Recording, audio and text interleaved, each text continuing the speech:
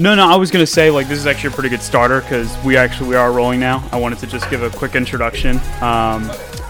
Yes, this is Justin Goodar from the Fly Guys podcast. I am here with Chris Malley on Twitter. You can follow him at Malley_Chris_24. He is a writer for Fourth and John. And Chris, I've asked you that initial question because I kind of wanted to set the tone for what this brief but I think really important conversation is going to be. It's regarding not only the Philadelphia Eagles situation and their quarterback and Carson Wentz, but also you kind of mentioned how Wentz is seen, how the old dichotomy is if you like Nick Foles, you can't like Carson Wentz. You've got opinionated people like Max Kellerman, Skip Bayless, people who are not in Philadelphia giving their opinion, which for some reason resonates as well as it does in Philadelphia. And it brings the reason I asked you to come on is, and obviously I want to talk to you about the whole Carson Wentz thing, because at the time when I asked you to do this, Carson Wentz had not yet been benched, so I wasn't anticipating that. But I definitely wanted to firstly talk to you about the guy that you have stood up for as much as you have, Jalen Reagor, who, in my opinion, if someone asked me how would you describe Reagor's season, I would simply say he's having a rookie season. He's not anything spectacular. He's not anything like a travesty. He battled injury early on. You have had to go on Twitter quite a bit and kind of talk the guy up. Reagor himself kind of took down his social media because of Philly fans. The first question, and I swear, the people that hear this, they're gonna think that I'm just coming right for Philly fans' throats. I'm a Philly fan myself. When did Philly fans get this idea, this twisted, completely incorrect idea that a rookie has to become a sensation in year one? I think the big thing is that Howie Roseman, for an incredible offseason in 2017, he's had lackluster drafts, and we've seen him pass up guys over the last decade. I mean, and it just really has been in our face. Really, it's almost indescribable. DK Metcalf, it's in your face every single day. It doesn't matter if it's national or if it's local. People are always posting pictures of J.J. Arcega-Whiteside, and it just goes on the thing when people say Howie tries to outthink everyone else, and I think he ends up outthinking himself. So people see these rookies having incredible years. And then they're like, oh, well, if we took that guy, they'd be doing amazing here. But then we also see some of the guys that we drafted leave here and have success elsewhere. Rasul Douglas is having a solid year. Ronald Darby's doing a lot better on Washington than he was here. You see guys like Raheem Mostert running the ball in the Super Bowl.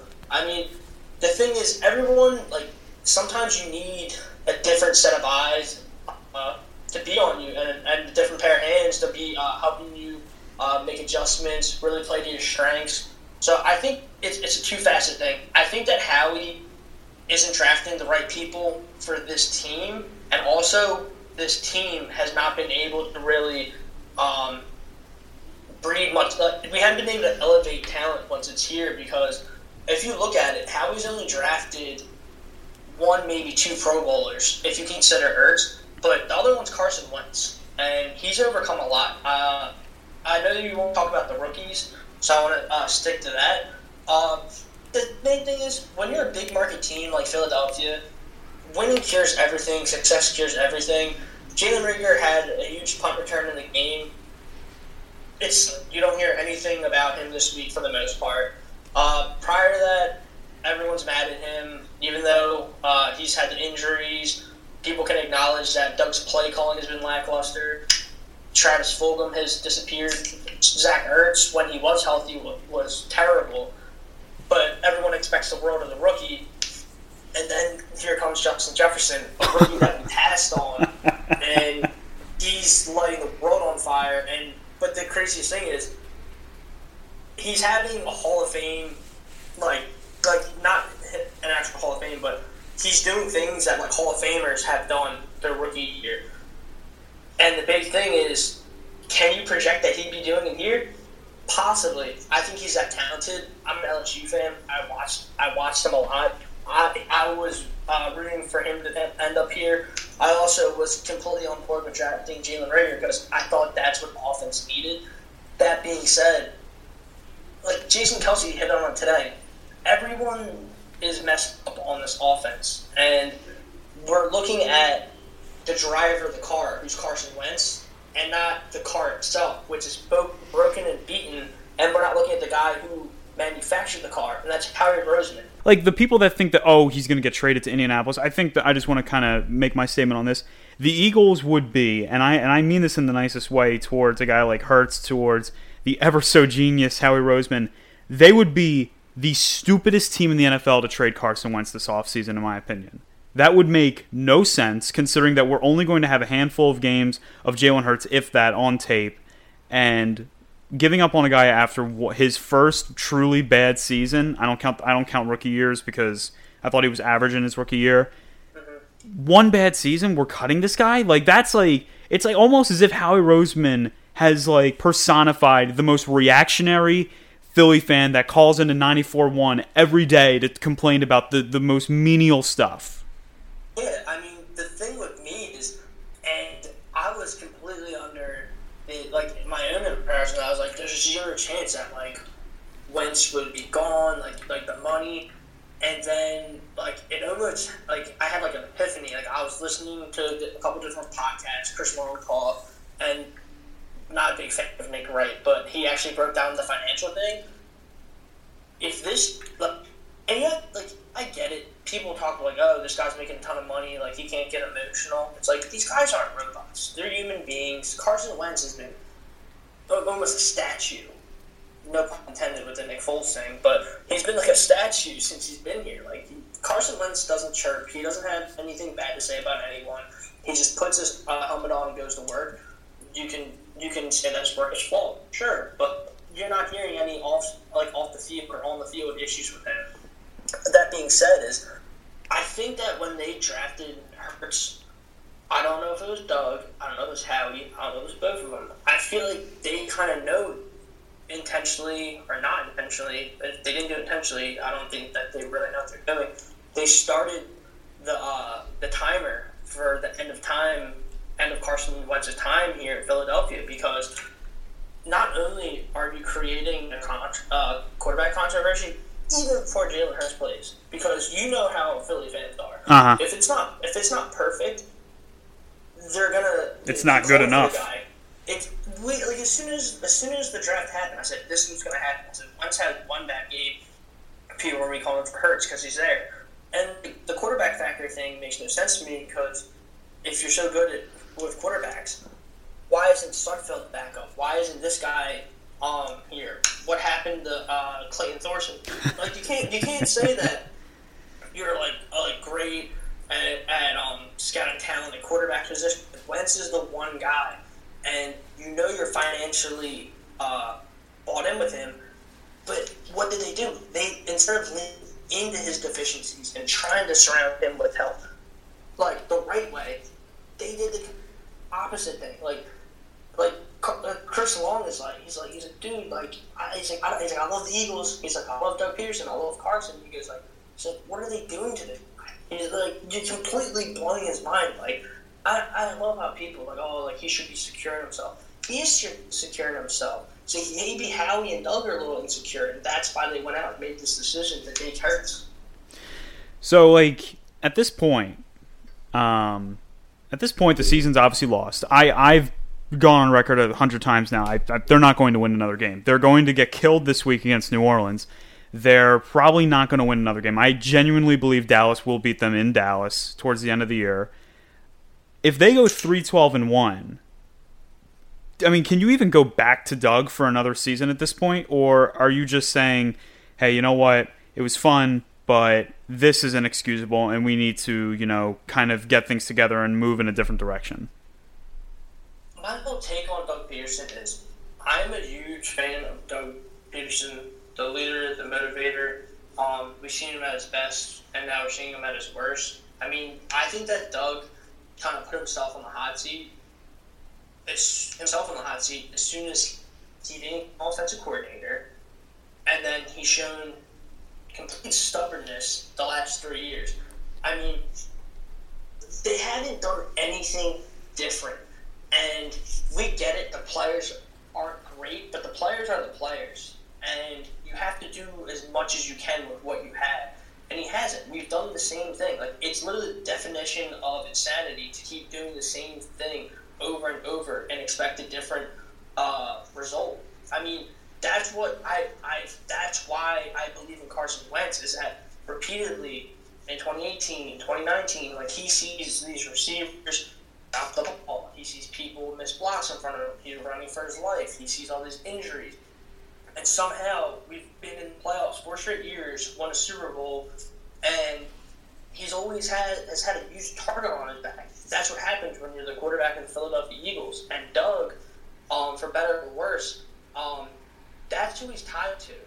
When you're a head coach in the NFL, the main goal that you want is to find your guy at quarterback. And that's what Doug did, and it has worked so far. But the issue is that instead of leaning into his deficiencies, they haven't, and his strengths, they haven't done that. We barely can run Miles Sanders. There's just so many different things to what you said, and getting into Miles Sanders, before we get into that, I wanted to propose one possible thought to you that I just want to get your thoughts on, because it's kind of how I felt for a while.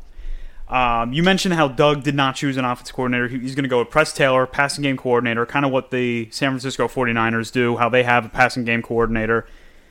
At the end of 2019, there was one guy Philly fans wanted gone, and that was Mike Groh. Doug Peterson comes on for a press conference and says, Mike Groh's going to be here.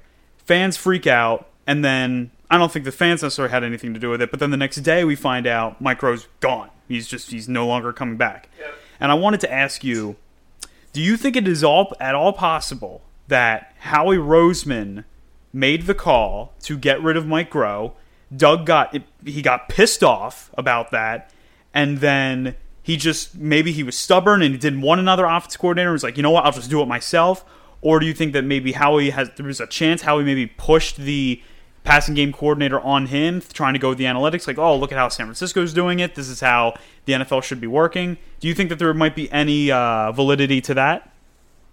I think you could say both are true, because I feel like Doug, I think he has a lot on his plate. Maybe it was his responsibility. I think that you could say there's validity for both things, but the confusing part is, like, yeah, these guys are here. Rich Scangarello, you had Martin Puddingway, but everything looks the same. Like, it's the same routes. It's the same run concepts. That's why it's so bizarre to me that, and the same thing happened when Foles took over. Like, Doug came onto the podium and was like, yeah, like, we're going to be doing things that, like, Nick was really good at his time here and in Kansas City. And then Jalen Hurts said, he's like, okay, I think that, like, Doug's like, yeah, we should establish the run, like, we should be doing this and that. Oh, God. It's like, why does it take a quarterback change? Not only a quarterback, benching your franchise quarterback who's done well by you. Like, why does that take to start running the ball? And, like, even, like, saying that out loud. And then you hear people who, they claim they don't have anything against Wentz, but they're like, oh, like, you've been asking for this, fans. Like, just be happy he's doing it. It's like, but you're completely missing the point. Like, it shouldn't take benching your $130 million quarterback to finally start coaching. It's so bad. And the use of Miles Sanders has been a crime, because even as much as I love Carson Wentz, even I can admit Miles Sanders is the best player they have on offense. He is just a phenomenal talent, and I was so wrong about that guy when they drafted him out of Penn State, because my golden rule was you never take a running back from Penn State, and him and Saquon Barkley are making me eat those words so far, but I just can't believe that this guy, he either has the worst stamina in the world, which, hard to believe, or the idea that he can only run 9 times a game is just completely... It's more than just Andy Reid insanity. It is borderline criminal to what he's doing for this offense. And the craziest thing is, like, it's not like we haven't seen him completely help carry the load. Like, last year, we completely leaned into Miles to take over. He was great in the Giants game until we got hurt and Boston came in. But then, look at the Dallas game. Miles Sanders going to have a monster game if he didn't slide to icing at the end.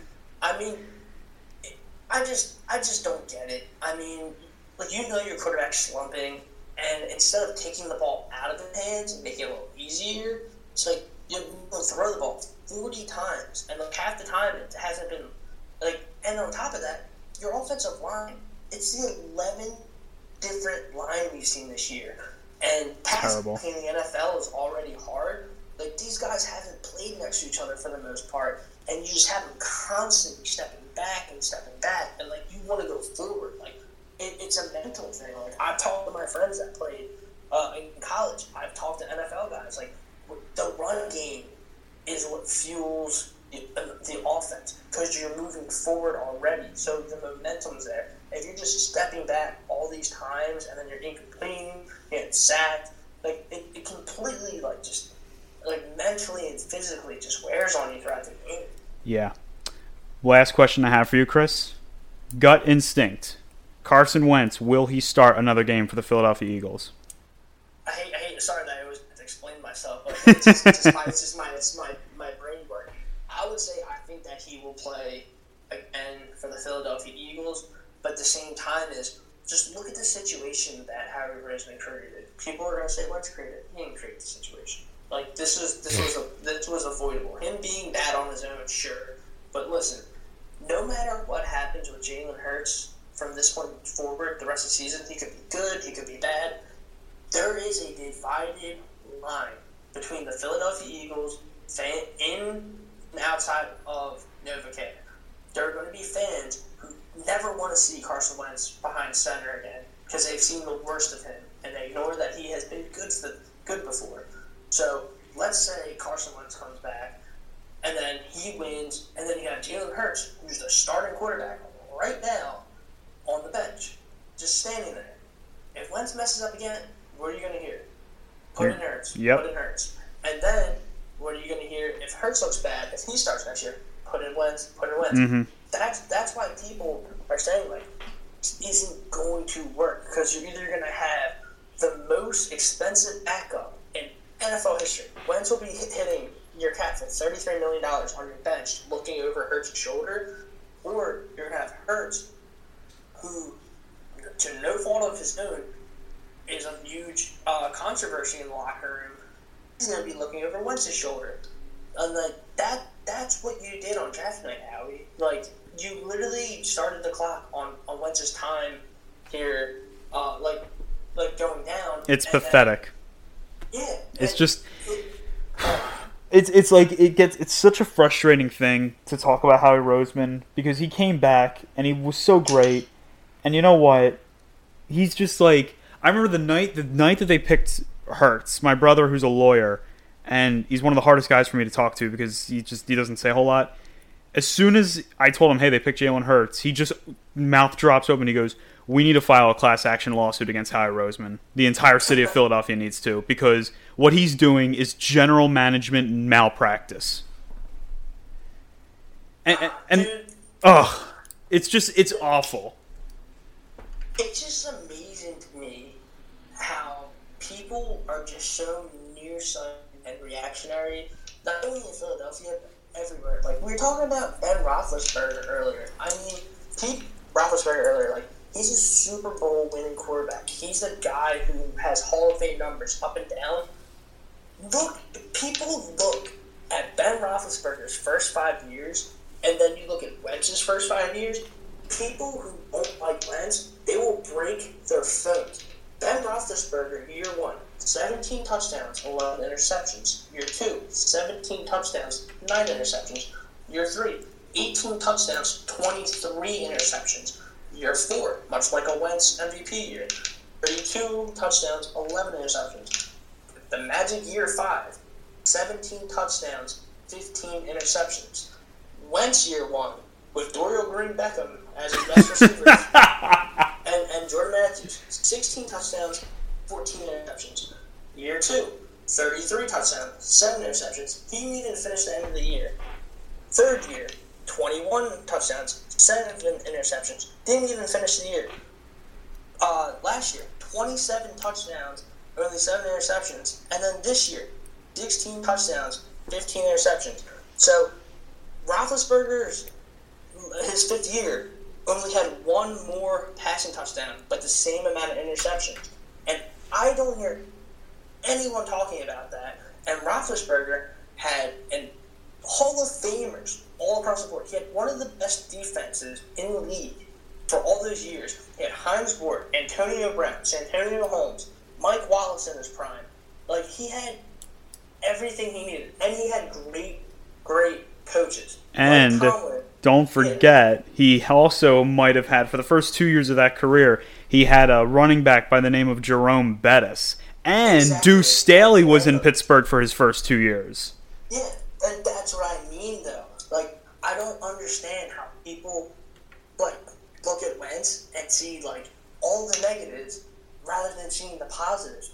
This is a guy from a D1 AA school who comes from living in a double-wide trailer and going to North Dakota State without a TV to going to Philadelphia, one of the most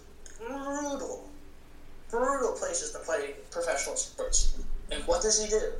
He completely implants his entire self into the city. He does charities. He's successful on and off the field. Guys believe in him. And what does he do? He helps us a first-round bye, and then we win our first ever Super Bowl. Like, it's amazing. Like, and now people want to get rid of him because of one bad year that you can attribute to other things in the organization failing at it. It's insane. Like, it's like you would think the guy is like the worst thing that ever happened to the city, and he's one of the better things that's ever happened to the city. And it's really sad that that's how people react. Chris Malley from 4th and John. Chris, before I let you go, you want to get the chance to plug anything in? Anything that you're up to? Mostly just getting geared up for the draft since the season's pretty much a lost cause. I do a lot of draft work. Justin knows that. You can find me on Twitter, Malley_Chris_24. I'm always on there. Always trying to be engaged with the fans. I have a lot of draft content. I write articles myself. You can always hit the DMs if you have a question, or just talk to me on the timeline if you have any opinions on anything. But yeah, for draft, I do a bunch of stuff. I'll have a lot of player interviews. I'll have coaches interviews if you guys are interested in that content. And Justin, I really appreciate you having me on, letting me ramble. It's a lot easier to talk on here than have to talk in like little spurts on Twitter. So I really appreciate it, man. Oh my gosh, believe me, it's therapy for me, considering how much I've loved Carson Wentz. And initially when I asked you to come on, who knew that Wentz was going to be benched? But glad I got the chance to talk to you, man. And we will talk soon. All right, everyone. Chris Malley joining the Fly Guys podcast. This has been Justin Goodhart, episode number 44. Episode 45 also just recorded, and that'll be out very soon. Thank you so much for listening. Be happy, be healthy, and as always, let's go Flyers, and fly, Eagles, fly.